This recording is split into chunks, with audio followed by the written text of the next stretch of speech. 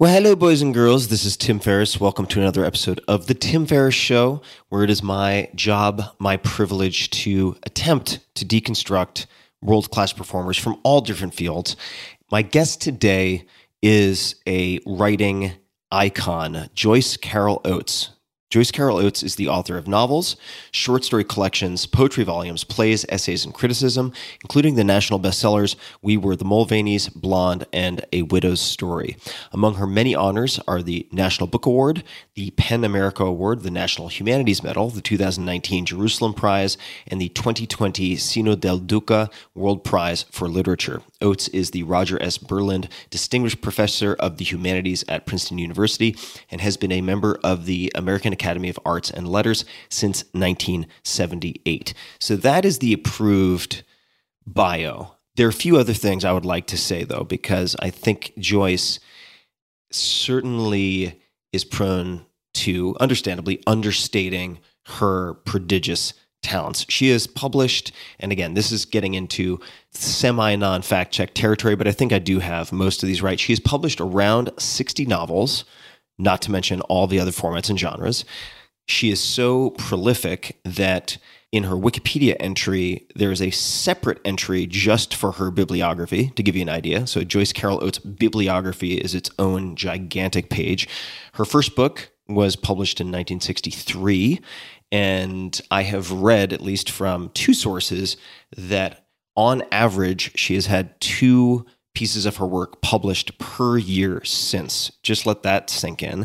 3 of her novels and 2 short story collections, if I'm getting it right, were all finalists for the Pulitzer Prize. And her work is incredible. I mean, this is just an endlessly impressive woman, endlessly impressive human, endlessly impressive writer and teacher. And with all of that preamble, please enjoy this wide-ranging conversation with Joyce Carol Oates. One very quick note, we had some Wi-Fi connectivity issues for the first 10 minutes or so please bear with us as we work through that, and then we were able to change a few things and improve it dramatically. So might be a little bit of touch and go in the beginning, but if you stick with it, we'll get to smooth audio pretty soon thereafter. This episode is brought to you by Pique Tea. That's Pique. I have had so much tea in my life. I've been to China. I've lived in China and Japan. I've done tea tours. I drink a lot of tea. And 10 years plus of physical experimentation and tracking has shown me many things, chief among them that gut health is critical to just about everything. And you'll see where tea is going to tie into this.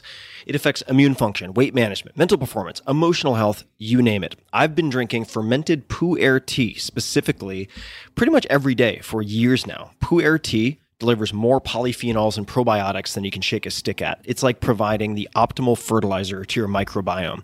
The problem with good pu'er is that it's hard to source. It's hard to find real pu'er that hasn't been exposed to pesticides and other nasties, which is super common. That's why Pique's fermented pu'er tea crystals have become my daily go-to. It's so simple. They have so many benefits that I'm going to get into, and I first learned about them through my friends Dr. Peter Attia and Kevin Rose. Pique crystals are cold extracted using only wild harvested leaves from 250-year-old tea trees. I often kickstart my mornings with their pu'er green tea, their pu'er black tea, and I alternate between the two. The rich, earthy flavor of the black specifically is amazing. It's very, it's like a delicious barnyard, very peaty if you like whiskey and stuff like that. They triple toxin screen all of their products for heavy metals, pesticides, and toxic mold, contaminants commonly found in tea. There's also zero prep or brewing required, as the crystals dissolve in seconds. So you can just drop it into your hot tea, or I also make iced tea, and that saves a ton of time and hassle. So Pique is offering 15% off their pu'er teas for the very first time, exclusive to you, my listeners. This is a sweet offer. Simply visit piquetea.com/Tim. That's piquetea.com/Tim. This promotion is only available to listeners of this podcast. That's piquetea.com/Tim. The discount is automatically applied when you use that URL. You also have a 30-day satisfaction guarantee, so your purchase is risk-free. One more time, check it out. Piquetea, that's piquetea.com/Tim. This episode is brought to you by ExpressVPN. I have been using ExpressVPN all the time, constantly, since the summer of 2019. And I find it to be a super reliable way to make sure that my data are secure and encrypted without slowing down my internet speed whatsoever. You don't even notice that it's on. It's one of the best VPNs on the market, and it couldn't be easier to set up. Their sign-up flow is actually incredible, and I encourage everyone just to check that out. All you need to do is download the ExpressVPN app on your computer or smartphone, and then use the internet just as you normally would. You click one button in the ExpressVPN app to secure 100% of your network data. One of the many reasons I use a VPN is that free-to-access sites, all sorts of sites that you use every day, make their money by tracking your searches or video history and effectively everything you click on. And then they sell this valuable data on to others. When you use ExpressVPN, you anonymize much of your online presence by hiding your IP address. That makes your activity more difficult to trace and sell to advertisers. ExpressVPN also encrypts 100% of your data to protect you from hackers and assorted bad guys on the internet. So if you're on hotel Wi-Fi or public Wi-Fi, coffee shop Wi-Fi, whatever, this is what I use. So it's finally time to take back your online privacy at expressvpn.com/Tim. By visiting my special link, you'll get an extra 3 months of ExpressVPN service for free. Again, that's expressvpn.com/Tim. One more time, expressvpn.com/Tim to protect your data today. Optimal minimal. At this altitude, I can run flat out for a half mile before my hands start shaking. Can I ask you a personal question? Now would seem an appropriate time. What if I did the opposite? I'm a cybernetic organism, living tissue over metal endoskeleton.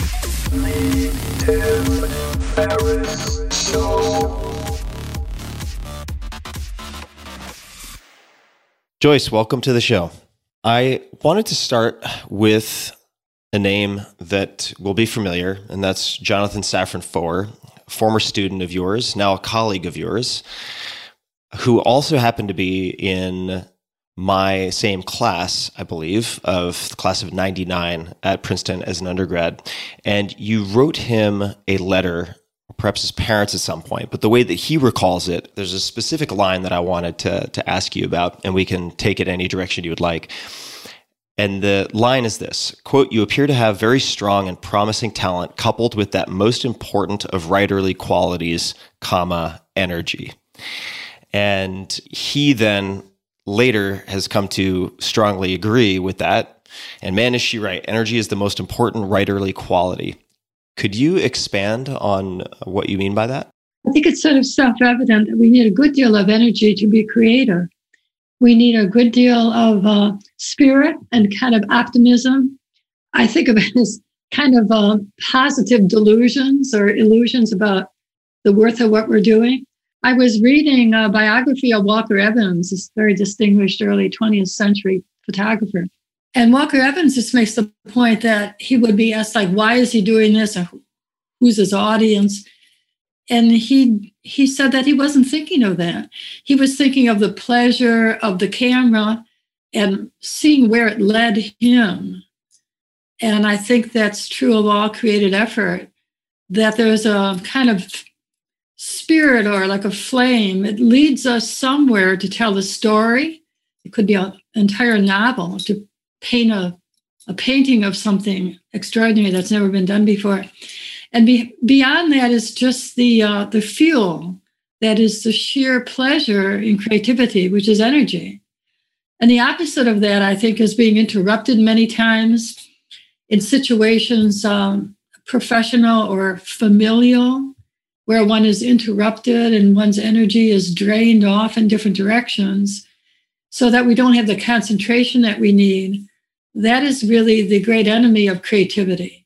If we're looking at, maybe enemies wouldn't be the right label in the way that I'm going to use it, but obstacles as some would-be writers perceive them, I'd like to speak to getting started. So a writer friend of yours, I think with the initials LM, you described as having remarked that she'd like to be married and not get married. And in other words, and I'll take some liberty here, but not to find the perimeter, the parameters, go through the growing pains of those first few years, but to be sort of settled in the existence of being married. And you likened that to creative projects and writing. How do you overcome the difficulties, or advise that students overcome the difficulties in starting a given writing project? You could choose the genre. Well, I think we're all very different. Some people have a good deal of energy and excitement in the beginning, and they can stay up all night long and working on a novel, writing a complete short story. I think as we get older, we guard our energy differently. We don't stay up all night working, but parcel it out in a more reasonable way. So it does depend upon who the person is. I have writing students who have a good deal of energy, but I have others who have been working on one project for some time, and so they're kind of focusing their energy. But as I said, the great adversary is being interrupted and distracted.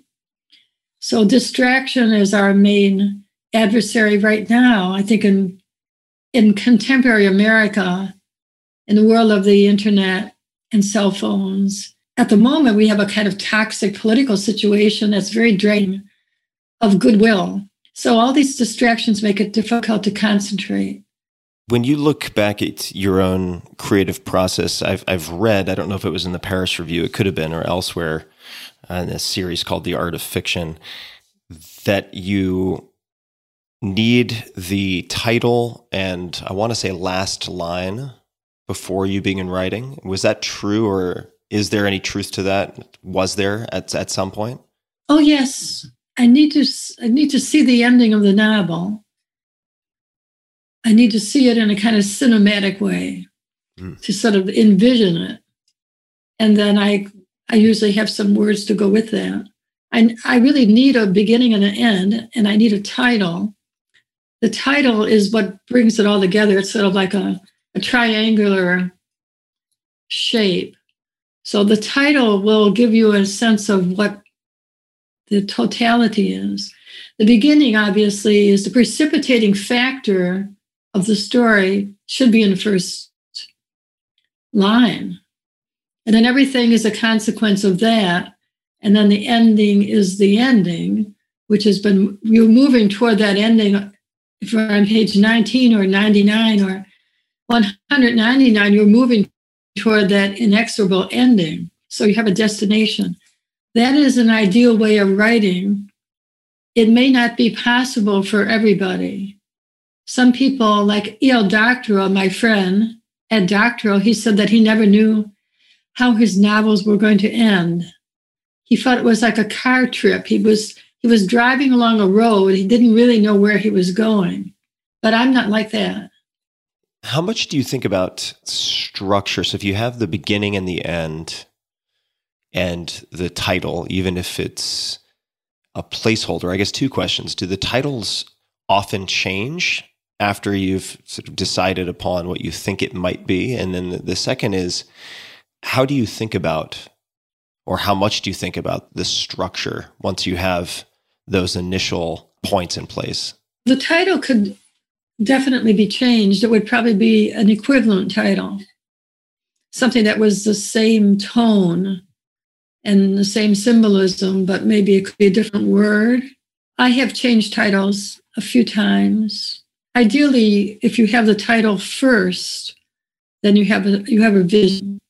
So until you work out the structure of a long work, it's not a good idea to begin it.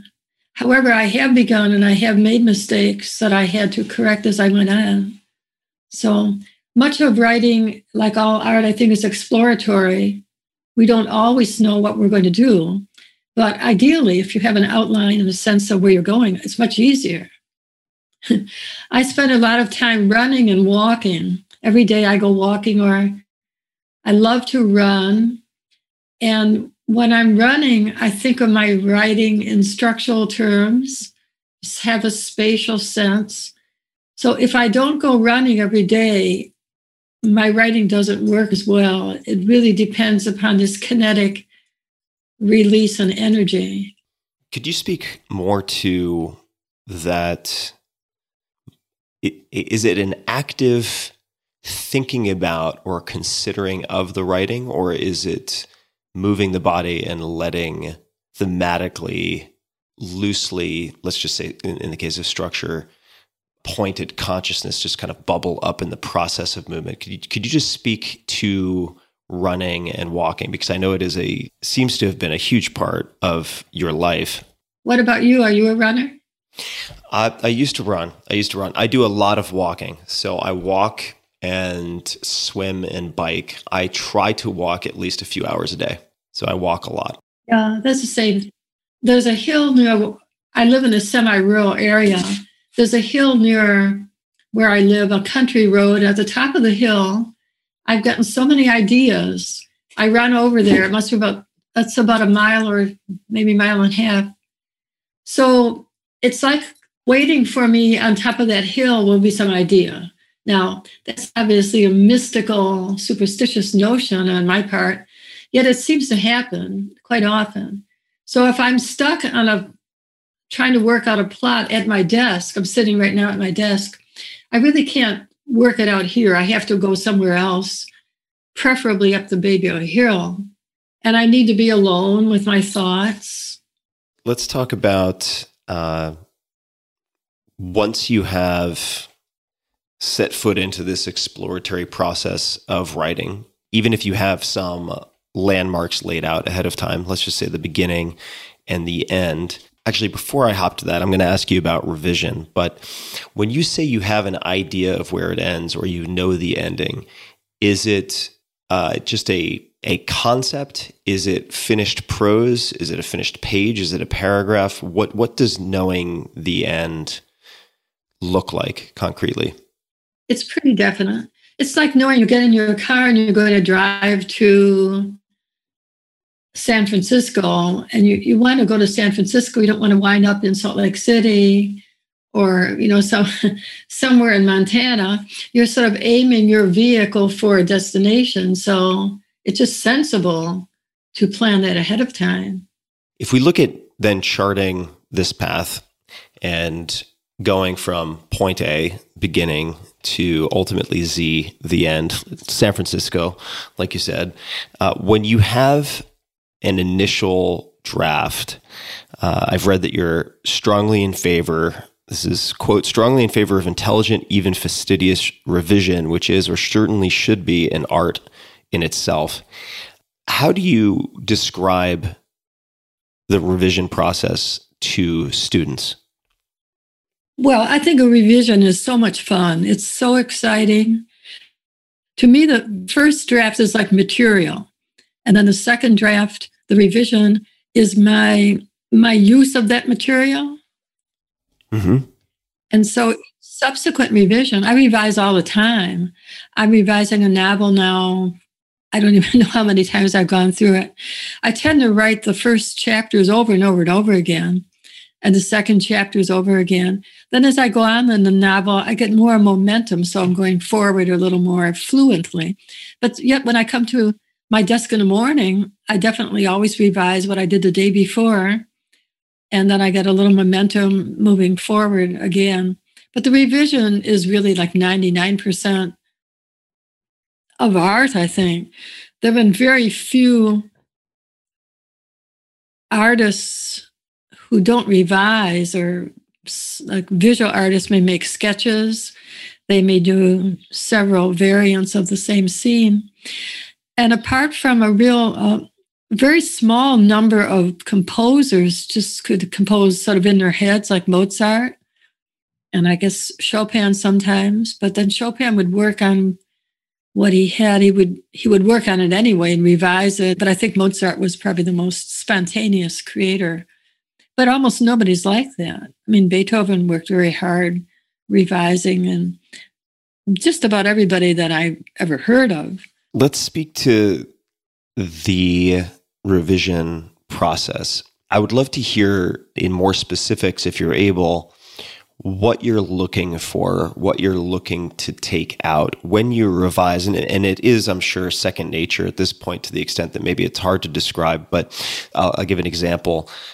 Some authors or writers look to say, first and foremost, remove anything that is confusing, that could be confusing, right? Or that is unclear, or they ask proofreaders to help them and ask them to indicate, if they had to cut 10% or 20%, what they would cut. That's involving other people. But in your case, when you sit down to revise, could you walk us through any of the lenses you use to look at that draft, or the questions you ask yourself as you're going through? Is there any level of specifics that you might be able to offer? Well, it does depend upon the manuscript. For instance, if I'm working in a Gothic mode or a surreal mode, it's a different voice from sociological realism. Mm-hmm. Sometimes my writing is social realism, and everything in the novel is authentic. It really happened in some way. If you go to that city, you can walk around and see those streets. There's a certain pleasure in that verisimilitude of the actual world. James Joyce, who was in many ways a surrealist writer, nonetheless, he believed in the beauty and sanctity of the actual, so that one can walk in Dublin and sort of walk through the day of Ulysses. And that's one way of writing. There's a poetry in realism. There's a beauty in things as they are. However, maybe more than half of our lives I spent in dreams and the unconscious. So that's a surreal landscape. Every night we sleep, and the perimeters of realism are dissolved, with great extravagant energy, I think, and all sorts of images and improbable things sweep into our minds when we're dreaming. So I like to write in a surreal mode too. And if I'm revising a work of fiction that's surreal, I consider that so very exciting, because each time I sit down to write or to revise, I will get some goading, some nudging, some hints, something surfacing from the unconscious, so that a sentence that may be relatively simple, by the time I revise it might be a full page long, because something else is pushing at it or pulling at it. It's like an octopus with many legs or limbs or arms. Or anyway, the pull of the unconscious, I think, is very powerful. And the more we can let that fuel what we're doing, the more potent it is. Also, the more enjoyable for the writer. Jumping back to Jonathan Safran Foer for a moment, it's on a website called Identity Theory. It probably appears elsewhere, but he mentioned that you gave him a reading list. And I don't expect you to be able to remember necessarily the exact books or pieces of work that you recommended that he read, but do you have any recollection of how you chose what you did? Well, as I remember, when Jonathan was very young, he may have just been a freshman at Princeton, he was already an experimental writer and artist. As you probably know, his first book was this Joseph Cornell compendium, which he brought together, which is most unusual for a young person to bring together work by older people. Most young writers write their first novel, which is very autobiographical. But Jonathan did not do that. He went in a slightly different way. So I saw in him an experimental personality. And I like that myself. But most young writers should not be experimenting. They should just write what they want to write. They may want to write about their parents. They may want to write about their girlfriend or boyfriend, and something in the first person that's funny, that's droll or witty. They may want to write some satire. But by no means should they try to be experimental, because they're not ready for it. Whereas Jonathan, I think, was never really that interested in replicating the actual world. He was more interested in experimenting with the medium of writing, which is words. Now, I know that later on, he has written much more realistic. He's done autobiographical work. He's written pretty transparently, I think, about his own life and about his marriage and family life. So, he has done different kinds of writing. But because he had an experimental personality, I probably gave him Kafka to read. I don't remember exactly what it would have been. I want to stick with Jonathan for just one more question and then move into some different areas. But Jonathan also mentioned, and I'm paraphrasing here, that you were the first person to take him seriously and that you recognized there was such a thing as his writing, his work, so to speak, right? That he had a body of work in development that had never occurred to him. When did you personally first have that feeling about your own writing? Oh, about my own writing? About your own writing? No, I probably never had that feeling. I did have teachers who singled me out and said very nice things to me. And I had a professor at Syracuse who even wrote a letter to my parents. And because he did that, I did that for Jonathan also. I always remembered that. It was a very short, beautiful letter, just that Joyce is a born writer and she should be encouraged. I can't remember the details of it. And I don't know if the letter even exists anymore. I hope it's somewhere. So I thought that I would do that, and when Jonathan came along, I wrote to his parents. Now, I don't remember exactly what I said, but mimicked that original letter. So maybe Jonathan will write a letter or has written. Maybe it's just something a tradition we should carry on, but not overdo. So I have not actually done it since. Just once. It's quite an honor to bestow upon Jonathan. He's a very skilled writer. Just a quick thanks to one of our sponsors, and we'll be right back to the show. This episode is brought to you by ShipStation. The holiday season is fast approaching, and we know that people will be buying more stuff online than ever before. All of these trends to e-commerce have been accelerated due to COVID and much more. If you're an e-commerce seller, are you ready to meet the demands of a record-breaking online shopping season? Be ready with ShipStation. ShipStation.com is the fastest, easiest, and most affordable way to manage and ship your orders. In just a few clicks, you're managing orders, printing out discounted shipping labels, and getting your products out fast. Happier holidays for you and your customers. ShipStation takes the hassle out of holiday shipping.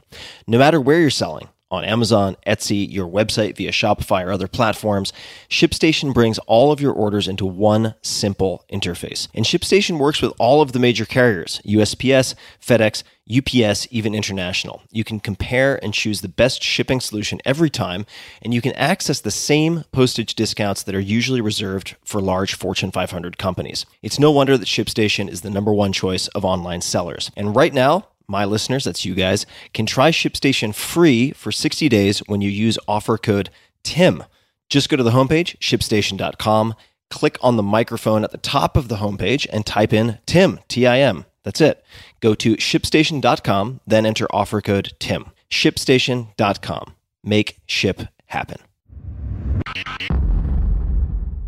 As I understand it, and please correct me if I'm getting the details here wrong, but your first book was published in 1963 by The Northgate, which was a collection of short stories. Was that impactful or important to you, or was just the act of writing and the fact that you are so continuously writing more engaging, more important than that type of milestone would be for many writers? How did that affect you, if at all? Oh, of course, it was very profound. I was just a very young writer. I had had a number of stories in the Best American Short Stories and the O. Henry Awards. So I had been published in magazines, and then some of the stories were anthologized. So the next step would be a book. And it came when I was about 22 years old, I think, when I received notice that my manuscript had been accepted. So I called my husband at the time, Ray Smith, and told him about this. He was at university and I was at home, and I was absolutely disbelieving. I mean, I was so happy. I was overwhelmed. I could hardly believe it. And it was of course a milestone. It's tremendously encouraging. I had been encouraged earlier in preceding years by various publications or winning an award or something. So I had been encouraged. So I try to encourage younger writers too. I've endowed a number of awards, fiction awards at different universities for young writers. How do you encourage young writers in your classroom? And that might sound like a strange question, but you've had a lot of trial and error, or maybe just lots of trial. I don't know, maybe it's mostly success. You've certainly been able to, I'm sure, test a lot of things in the classroom. You've been able to see what students go on to do or how they gravitate to the craft of writing or not. What have you found most important or impactful in terms of cultivating and encouraging young writers? Most writers who are in my workshop have already been writing for a while, especially at NYU. They're graduate writers, graduate student. So they know what they're doing and they have a project and they have their own stories based on their own lives, experience, imagination. So I'm a good reader. I mean, I'm a sympathetic reader, an editor for what they're writing. I don't tell them what to write. We have a workshop situation where everybody critiques a submission for the day. Everyone has an opinion. We have a conversation. So it really isn't just a professor. I have opinion and everybody else does too. So that a writer, a young writer might feel, well, they liked what I wrote, but they didn't quite understand it, or they thought it should be longer, or they thought it was too long. It's a kind of consensus of editorial suggestions in a typical writing workshop. I mainly see my role as being a very sympathetic and careful reader. What does it mean to be a sympathetic reader? Well, I'm not critical or judgmental. I'm on the side of the writer. I want to see what they've done. I mean, in other years, like in the decades past, there were male professors who told women writers that their subject matter wasn't literary. I mean, even had well-known women writers who went on to become famous and win the Pulitzer Prize. They were discouraged by some of these remarks. I would never think it, and I would never say those things. I don't consider anything that subject for fiction if it's treated well. I try to get writers to write about what they really care about. I read a beautiful line from you describing a certain aspect of your creative process, and that is, this is from the Paris Review, The Art of Fiction, number 72. One must be pitiless about this matter of mood. In a sense, the writing will create the mood. And you continue to say later in that same paragraph, I forced myself to begin writing when I've been utterly exhausted, when I felt my soul as thin as a playing card, when nothing has seemed worth enduring for another 5 minutes, and somehow the activity of writing changes everything. Could you expand on any of this? I mean, I think it's pretty well put, but I know that there are a lot of people who feel they need to get themselves into the mood to write. Is there anything else you could add to this? No, I definitely feel that you create your mood by working. And I have a sort of work ethic. I come from a part of the world where people did work rather than just talk about it. And so if you feel that you just can't write, or you're too tired, or this, that, and the other, just stop thinking about it and go and work. I mean, life doesn't have to be so overthought. I mean, you don't have to wait to be inspired. Just start working. Particularly, I think first go for a long run and a nice walk and think about what you're going to do. Come home and start working. But try not to be interrupted. That's the problem. Most people are living in families, or they're living with a partner, and the other person has a schedule and expectations. And while you may love your family, they can be the ones who drain you of energy. For women, that's always been a problem. Women are nurturing. There's nothing wrong with that. But women find it very hard to say no. Women writers are always being asked to do things pro bono, to volunteer their time, to do different things, to read manuscripts and to be on committees and so forth. And the instinct is really to say yes. And I say yes to lots of these things. But it's really, if you're a careful custodian of your own time, like Philip Roth, for instance, or Flaubert, you would never give away a whole lot of your time. I mean, Philip Roth would never, he wouldn't do 1/100th of the things that I do. He was too smart. He knew how to take care of to guard his own privacy. Do you tend to work on multiple projects at a time, or when you're immersed? I've heard you describe being immersed in a project, and as soon as you finish a novel, you get assaulted by all of these new ideas. Do you ever work on multiple projects at the same time? No, I usually focus on my energy on one project, but I've been working on a novel right now, but I'm taking a little time off to write a review of a biography for the TLS. And I'm also writing an introduction to a new edition of Dostoevsky's short stories. So I'm taking time off from the novel. And then if I'm doing copy editing I've been going through a copy edited manuscript for another book that's coming out, I'll take, a week off from my novel to work on that. Part of the reason I ask is I came across a comment in The Guardian, and this is not only in The Guardian, this is certainly something I've come across a few different times when doing homework for this conversation. And that is something along the lines, in different places, the quote, "I don't have any anxiety about writing." Not really. It's such a pleasure, and our lives are so relatively easy compared to people who are really out there in the world working hard and suffering. That's from The Guardian. Could you speak more to that? Again, I know it's like self-evident on one hand, but also an uncommon contrast to a lot of lamentations and descriptions of anxiety around writing by other people, difficulties writing, writer's block, etc. Could you expand on not having anxiety around writing? Well, I just don't have it. If I did, I don't think I would want to be a writer. I would have tremendous anxiety if I were a performing artist, like a pianist, and I had to give a recital.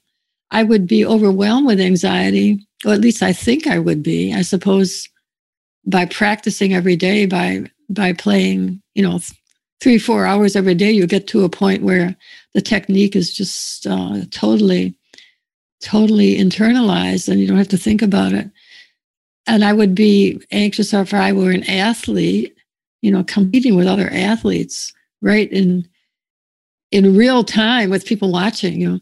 I would find that immensely anxiety provoking. But writing or painting, drawing, these arts are done on their own time.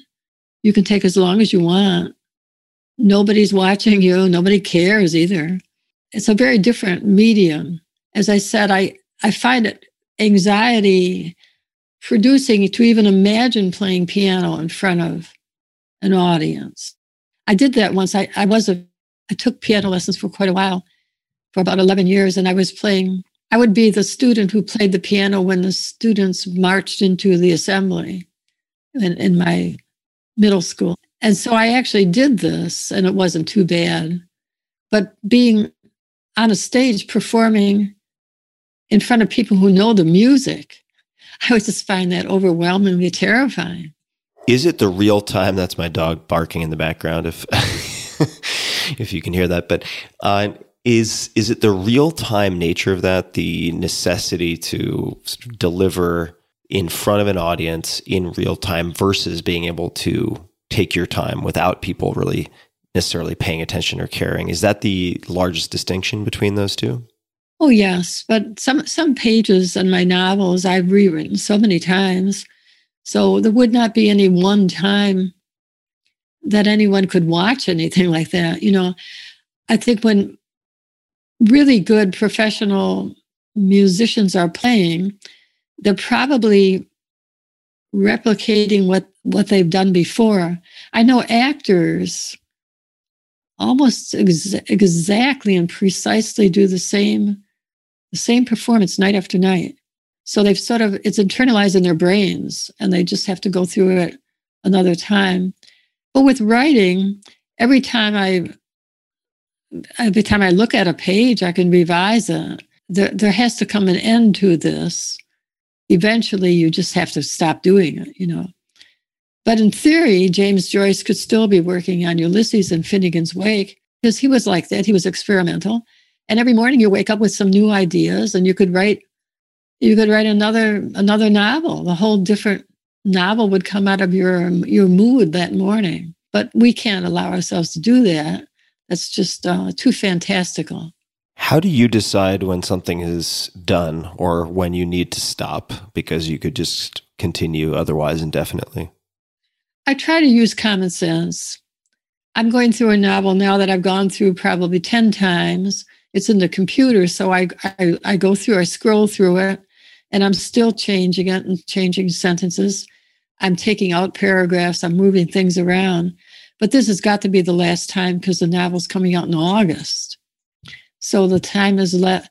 I've been working at it for a year off and on, and it has metamorphosed quite a bit from the beginning. The main structure was always there and the main characters, but the sentences always change. But I'll be done with that by Monday, so then I'll send that to my editor, and I'm not going to change that anymore. I'm looking at 10 tips of yours for writing. I believe these were originally tweets at one point. It's, like I mentioned, a list of 10. I want to ask about a few of these, and if any of these are incorrect, please correct me. Number 1 is write your heart out. Number 4 is keep in mind Oscar Wilde, quote, "A little sincerity is a dangerous thing and a great deal of it is absolutely fatal." And then it goes on, but could you explain why the Oscar Wilde quote? About sincerity? Well, yes. He's being funny. I think he's recoiling against the kind of deadpan, overwhelming, boring rectitude that one encountered in the Victorian world, where literature was seen as a vessel for ethics and for morality. So it's a lot of preaching. There used to be a good deal of preaching and didacticism in prose fiction. And he was probably relating to that. So that kind of sincerity is just very boring. I mean, one doesn't want to hear much of that. Literature should be interesting. I think it should be dramatic, and characters should be colorful and unusual. And each sentence should be as original as possible. And then write your heart out is something that Bernard Malamud said. I'm really quoting him. It's just write and don't hold back. So, Joyce, I would love to ask you about a few more of these, and then we can move on. The number 3 in this top 10 list is you are writing for your contemporaries, not for posterity. If you are lucky, your contemporaries will become posterity. Could you expand on that, please?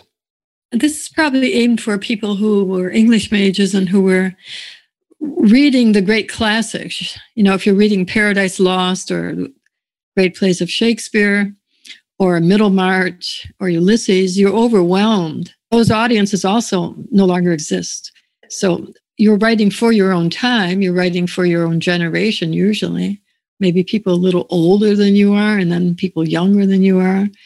But basically, the audience that revered Paradise Lost is long gone. So this probably doesn't even have to be told to people in the year 2021. That's mainly it, that you're writing for your own time. Sometimes people are writing to impress a parent. Sometimes people are trying to be outstanding and distinguished to impress someone who's not even living any longer. It could be a parent. You know, people have many unconscious motives. But this can be impediments. And I think there's a natural voice. If you think back on your own experience as a writer, are there any impediments, short-lived or long-lived, that come to mind for you? Well, I think I was a little self-conscious at the beginning to write very freely and openly because my parents would read what I wrote. So I may have been a little inhibited, but I definitely tried to overcome that or to ignore it. Otherwise, I wouldn't have been able to be a writer. But I did begin writing under different names. One name was J.C. Smith. So I had married Raymond Smith. So I used J.C. Smith as a name for a while. And then was J.C. Oates, which is not necessarily a woman, kind of androgynous person. And finally just settled on Joyce Carol Oates. Though for a while I had a couple of pseudonyms, but they were women's names. And Why did you decide to use the pseudonyms? Was that to sort of preempt any type of criticism directed at you? Was it a creative exercise? Did it give you more liberty in your own mind to push to the edges? Why did you use those pseudonyms? The first pseudonym was Rosamund Smith, and I had probably been writing about 20 years.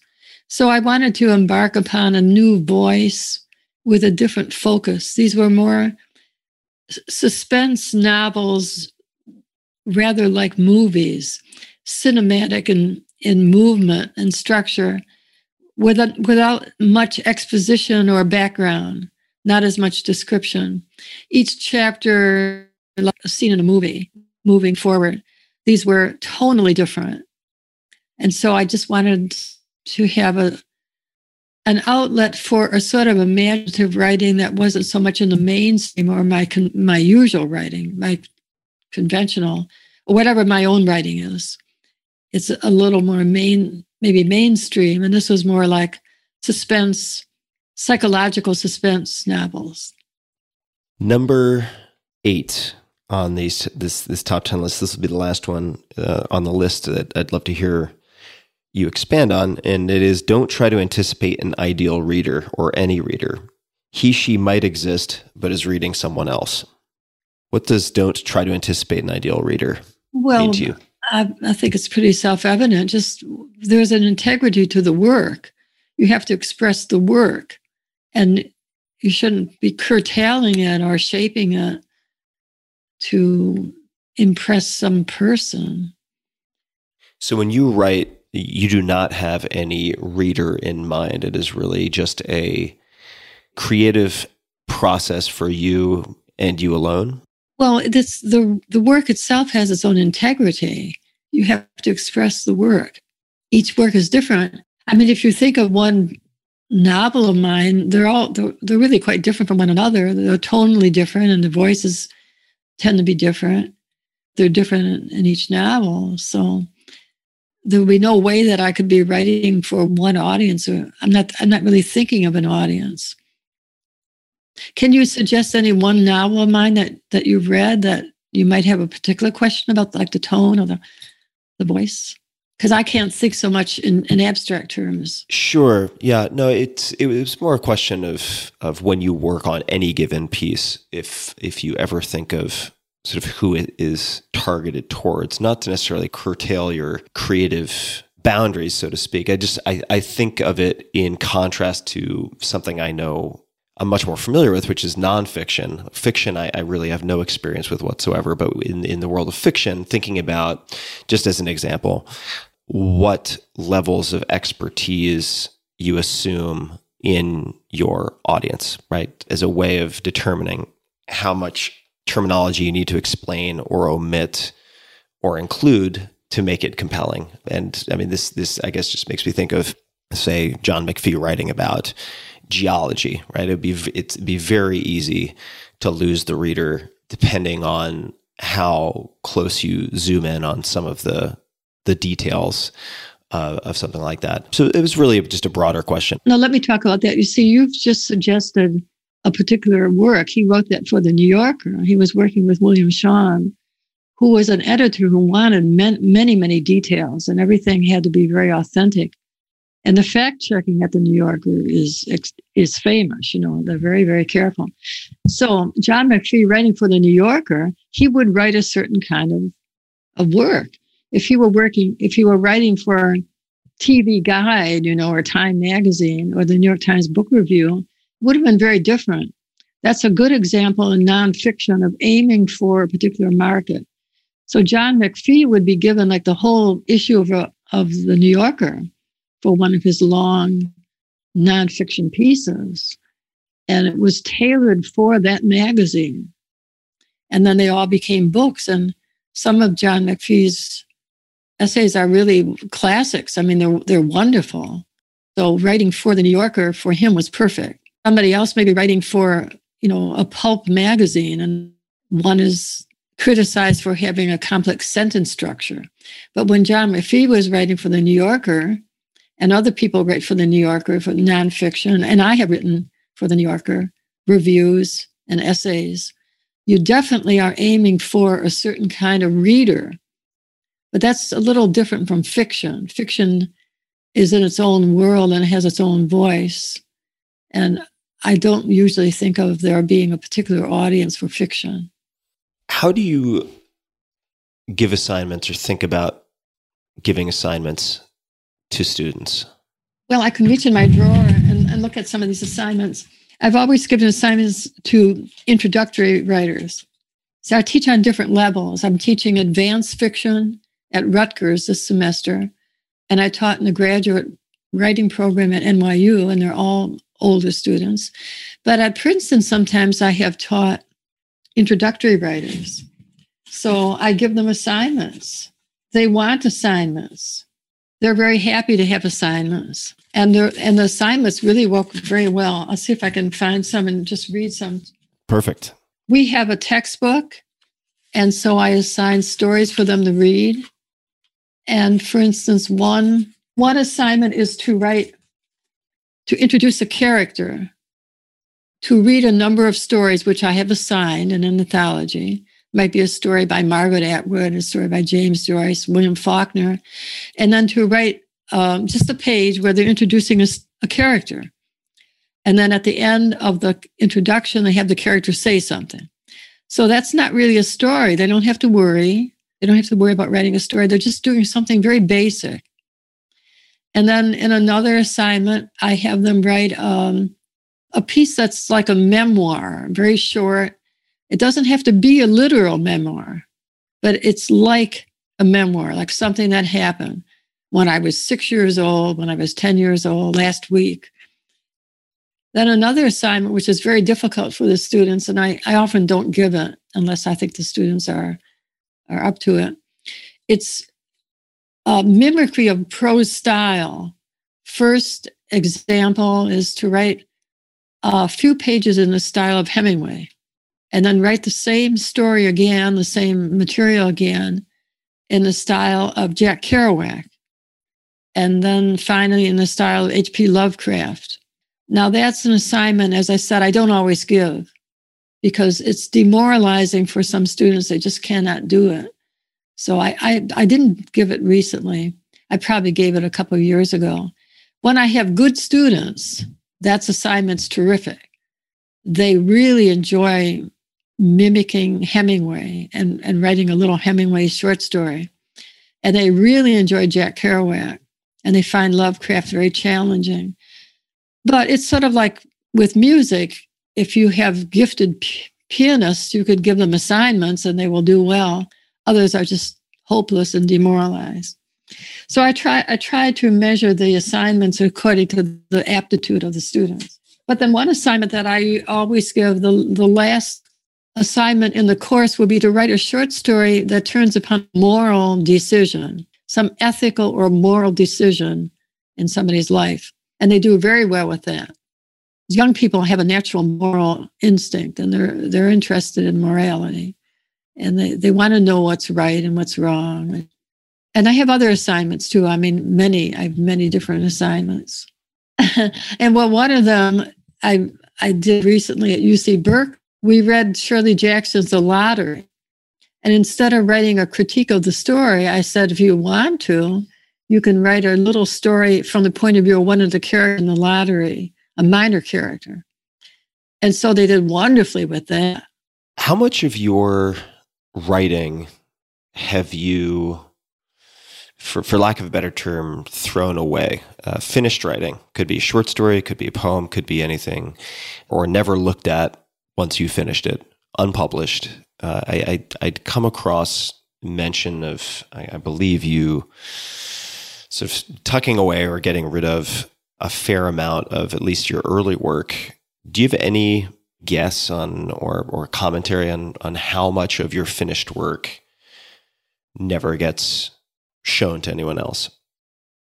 Well, now I probably publish everything that I do. When I was younger and had more material, sometimes I just didn't like something and I would take it out of circulation. Now, in the other room, I could show you a huge stack of short stories. And those are stories that were published in magazines, but I never gather them into a book. Those go back for years. And maybe one or two of them even won some award, like the O. Henry Award. But I never felt that I really wanted to put them into a hardcover collection for one reason or another. I'm not sure why, but there they are. There are many of them there. Probably about 300, 400 pages. They'll never be published. This is also a segue, and really just have a handful of additional questions. I could keep going, but I think just a few more would be really fun for me.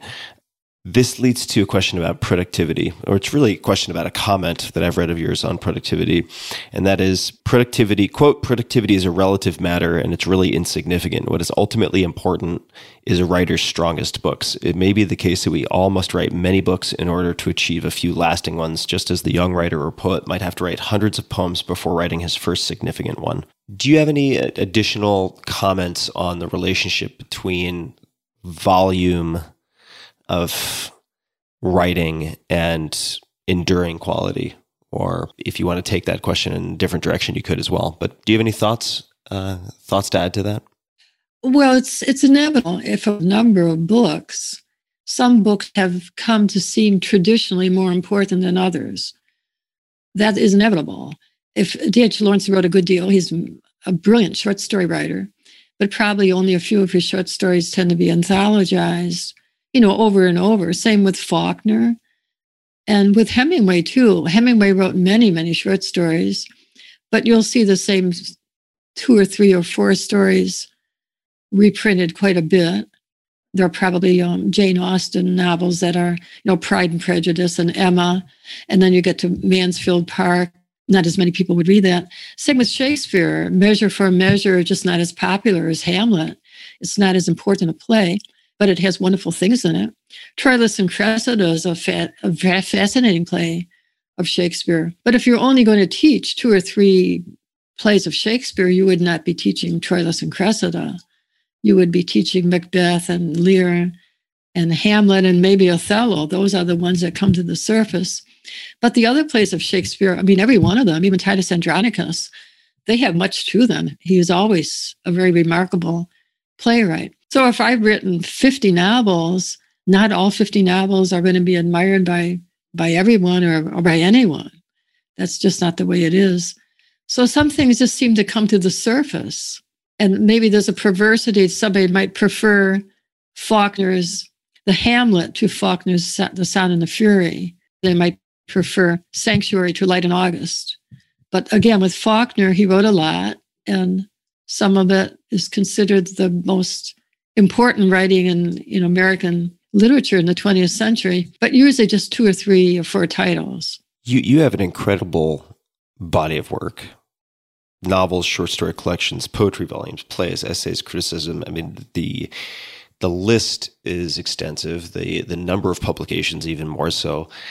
For someone listening, if they have no familiarity with your work, do you have any recommended starting points? I know that you could probably just as easily pick any number of different pieces of your work, but are there any that come to mind offhand as places, if people want to get an idea, an appreciation for the range of your work? Well, of course, that depends upon what they're looking for. I have a long novel called Blonde, which is about the private life, really, the interior life of Marilyn Monroe, Norma Jean Baker, the person who became Marilyn Monroe. But that novel is about 800 pages long, and so some people might feel that's just too long. That's one of my favorite novels of my own. But then I have novellas that are only like 180 pages long. Pursuit is a new novel that came out last year. It's really almost like a novella. It's a short novel. It's probably only about 200 pages. That's a novel that's more like a psychological suspense novel, so that it's a mystery and you're not really sure what has happened until the very end. So if somebody might prefer a much shorter novel that's driven by a plot, Blonde, which is about Marilyn Monroe, is not really driven by a plot. It's her life, her complete life. I've selected details from her life, but the main parts of Marilyn Monroe's life are treated in great detail in that novel. And then I have a Them, which is based on my own experience living through the civil disturbance or riot of Detroit in July 1967. So if you read Them, you're plunged into Detroit in that era. And it's a family novel. Some people like family novels. And I love family novels myself, and I write them too. Many of my novels are family novels. They're about families, and usually starting with the older generation and then ending with the focus on the younger. So it's kind of shift in the novel from one generation to the next generation. And often my novels will end, the very final page or paragraph is in the province of a younger member of a family. We Were the Mulvaneys was an Oprah selection. So that's the novel that's more people have read We Were the Mulvaneys than any other novel of mine because it was an Oprah selection. So it's sort of guaranteed, I think, like 1 million copies will sell. In the past, it may not be quite like that now with Oprah's book club. And then I have a novel that's sort of about the Vietnam War. I mean, the different subjects. And I have many short stories that are Gothic, like the haunted short stories, Tales of the Grotesque, The Corn Maiden. These are collections of short stories that are surreal or Gothic. Horror, literary horror, some of them have won awards for, like the Bram Stoker Award for literary horror. Are there any particular, whether it's short stories, novels, or otherwise, of yours that there's so many elements that go into the publication and release of a book? Sometimes things get just overwhelmed by the news cycle. There could be any number of things happening at any given point in time. Are there any pieces of work that you have published that you are particularly proud of that you wish had received the same or a higher degree of attention, right? So you have We Were the Mulvaneys, like you mentioned, that was an Oprah pick, and boom, all of a sudden you've got a dozen reprints of this particular work. Are there any others that you're particularly proud of and wish had slightly greater visibility when people are citing the better known works of yours? Well, that's hard to answer. My novel, Middle Age, a Romance, came out the week of 9/11. So that was a disaster. But there was so much in the world that was really a disaster, and a tragedy that somehow books of fiction didn't seem that important at the time. Writing has a way of making it makes its own way somehow, I think. There's a sort of consensus. What remains in your mind to be done? I mean, you've done so much. Many people would argue and have argued, many lifetimes of other writers you've compressed into your own in terms of work. What are the items that remain to be done, if any, or does that just simply not enter your mind as a question? Is it really just continuing with the craft as you have? No, I guess I don't really think in those terms. It's sort of like dreams. We may have had thousands of dreams, but yet when we fall asleep tonight, we'll have one, or have a succession of dreams tonight are waiting. So it somehow doesn't matter that you've had dreams in the past. It's the kind of novelty and originality and the intensity and urgency of the new story, the new dream, the new novel. We always have stories to tell, and we are evolving all the time, and we're discovering things. As we get older, our perspective starts to change. We start losing many people. When you start losing people in your own family and people who are very close to you, your parents help to define you. So when your parents pass away, you start to be a slightly different person. And many people who are older are thinking back over their lives, and they have a new perspective. So they may want to write a memoir. Women who lose their husbands are so traumatized by that they're sometimes led to write memoirs. I wrote a widow's story, which I would never wanted to think I'd be writing, but I did write that. So you were asking who, if somebody wanted to read my writing, where would they begin? Well, some people like memoirs. So I've written 2 memoirs, Widow's Story, which is very raw and immediate, based on my journal of the first 3 months of being a widow, which is the most painful grief. It starts to diminish a little bit after that, but it never really goes away. And then a more of a full lifetime memoirs, The Lost Landscape, a writer's story, sort of looking at my life from the perspective of being a writer, but looking at my parents and the farm that I lived on. And many people have read that memoir and they can identify with it.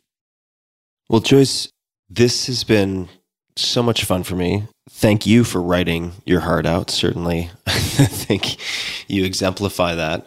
And I would love to just ask if there's anything else that you would like to say to those people listening. Any closing comments or any requests of my audience? Anything at all? Well, if anyone is listening as a writer, I think you basically just have to do a lot of reading and read what you like to read and read for pleasure. And often it's a good idea to read a number of books by the same writer.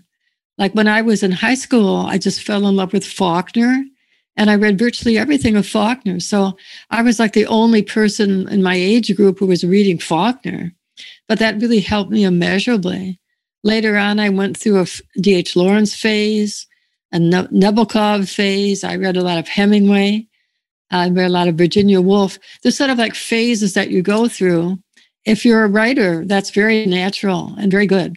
Just go out and buy all the paperbacks, of Virginia Woolf and just spend a few months reading Virginia Woolf. It will change your life completely. I love that. That is excellent advice. I'm doing that with Barry Lopez right now. He's wonderful. Just incredible. Yeah, just recently passed away, but what an amazing human being, an amazing writer. Joyce, I did not have the opportunity to interview him. I actually read Of Wolves and Men, which so impressed me. And I then started to look into reaching out to him, and I found out he was in hospice, and he passed away just a week into my reading of Wolves and Men, just a few weeks ago. Yeah, that's so sad. How old was he? He was... I'm not going to hazard a guess. I mean, he wasn't extraordinarily young, because I know that. He must have. I'm just imagining that he was probably my age when he published Of Wolves and Men in, I want to say 1978. I'm 43 now, so he wouldn't have been. Yeah, I think he would have been older, but. I believe it was cancer. I can't recall the cause, but just getting acquainted with Barry and reading, I'm about to start his memoir, what you might consider a memoir. It's really wonderful. I mean, I do feel like reading his collected works could really change how, not just how I view the craft of writing, but how I look at life, just the lens through which I look at life. And your work has done that for many people as well. So I want to thank you for that. Thank you. Yeah, that's what we all hope for. Yeah. Okay, well, goodbye. Yeah, thanks so much, Joyce. Hey guys, this is Tim again. Just a few more things before you take off. Number one, this is 5 Bullet Friday. Do you want to get a short email from me? Would you enjoy getting a short email from me every Friday that provides a little morsel of fun before the weekend? And 5 Bullet Friday is a very short email where I share the coolest things I've found or that I've been pondering over the week. That could include favorite new albums that I've discovered. It could include gizmos and gadgets and all sorts of weird shit that I've somehow dug up in the world of the esoteric as I do. It could include favorite articles that I've read and that I've shared with my close friends, for instance. And it's very short. It's just a little tiny bite of goodness before you head off for the weekend. So if you want to receive that, check it out. Just go to 4hourworkweek.com. That's 4hourworkweek.com, all spelled out, and just drop in your email and you will get the very next one. And if you sign up, I hope you enjoy it. This episode is brought to you by ExpressVPN. I have been using ExpressVPN all the time, constantly, since the summer of 2019. And I find it to be a super reliable way to make sure that my data are secure and encrypted without slowing down my internet speed whatsoever. You don't even notice that it's on. It's one of the best VPNs on the market, and it couldn't be easier to set up. Their sign-up flow is actually incredible, and I encourage everyone just to check that out. All you need to do is download the ExpressVPN app on your computer or smartphone, and then use the internet just as you normally would. You click one button in the ExpressVPN app to secure 100% of your network data. One of the many reasons I use a VPN is that free-to-access sites, all sorts of sites that you use every day, make their money by tracking your searches or video history and effectively everything you click on. And then they sell this valuable data on to others. When you use ExpressVPN, you anonymize much of your online presence by hiding your IP address. That makes your activity more difficult to trace and sell to advertisers. ExpressVPN also encrypts 100% of your data to protect you from hackers and assorted bad guys on the internet. So if you're on hotel Wi-Fi or public Wi-Fi, coffee shop Wi-Fi, whatever, this is what I use. So it's finally time to take back your online privacy at expressvpn.com/Tim. By visiting my special link, you'll get an extra 3 months of ExpressVPN service for free. Again, that's expressvpn.com/Tim. One more time, expressvpn.com/Tim to protect your data today. This episode is brought to you by Pique Tea. That's Pique. I have had so much tea in my life. I've been to China. I've lived in China, in Japan. I've done tea tours. I drink a lot of tea. And 10 years plus of physical experimentation and tracking has shown me many things. Chief among them, that gut health is critical to just about everything, and you'll see where tea is going to tie into this.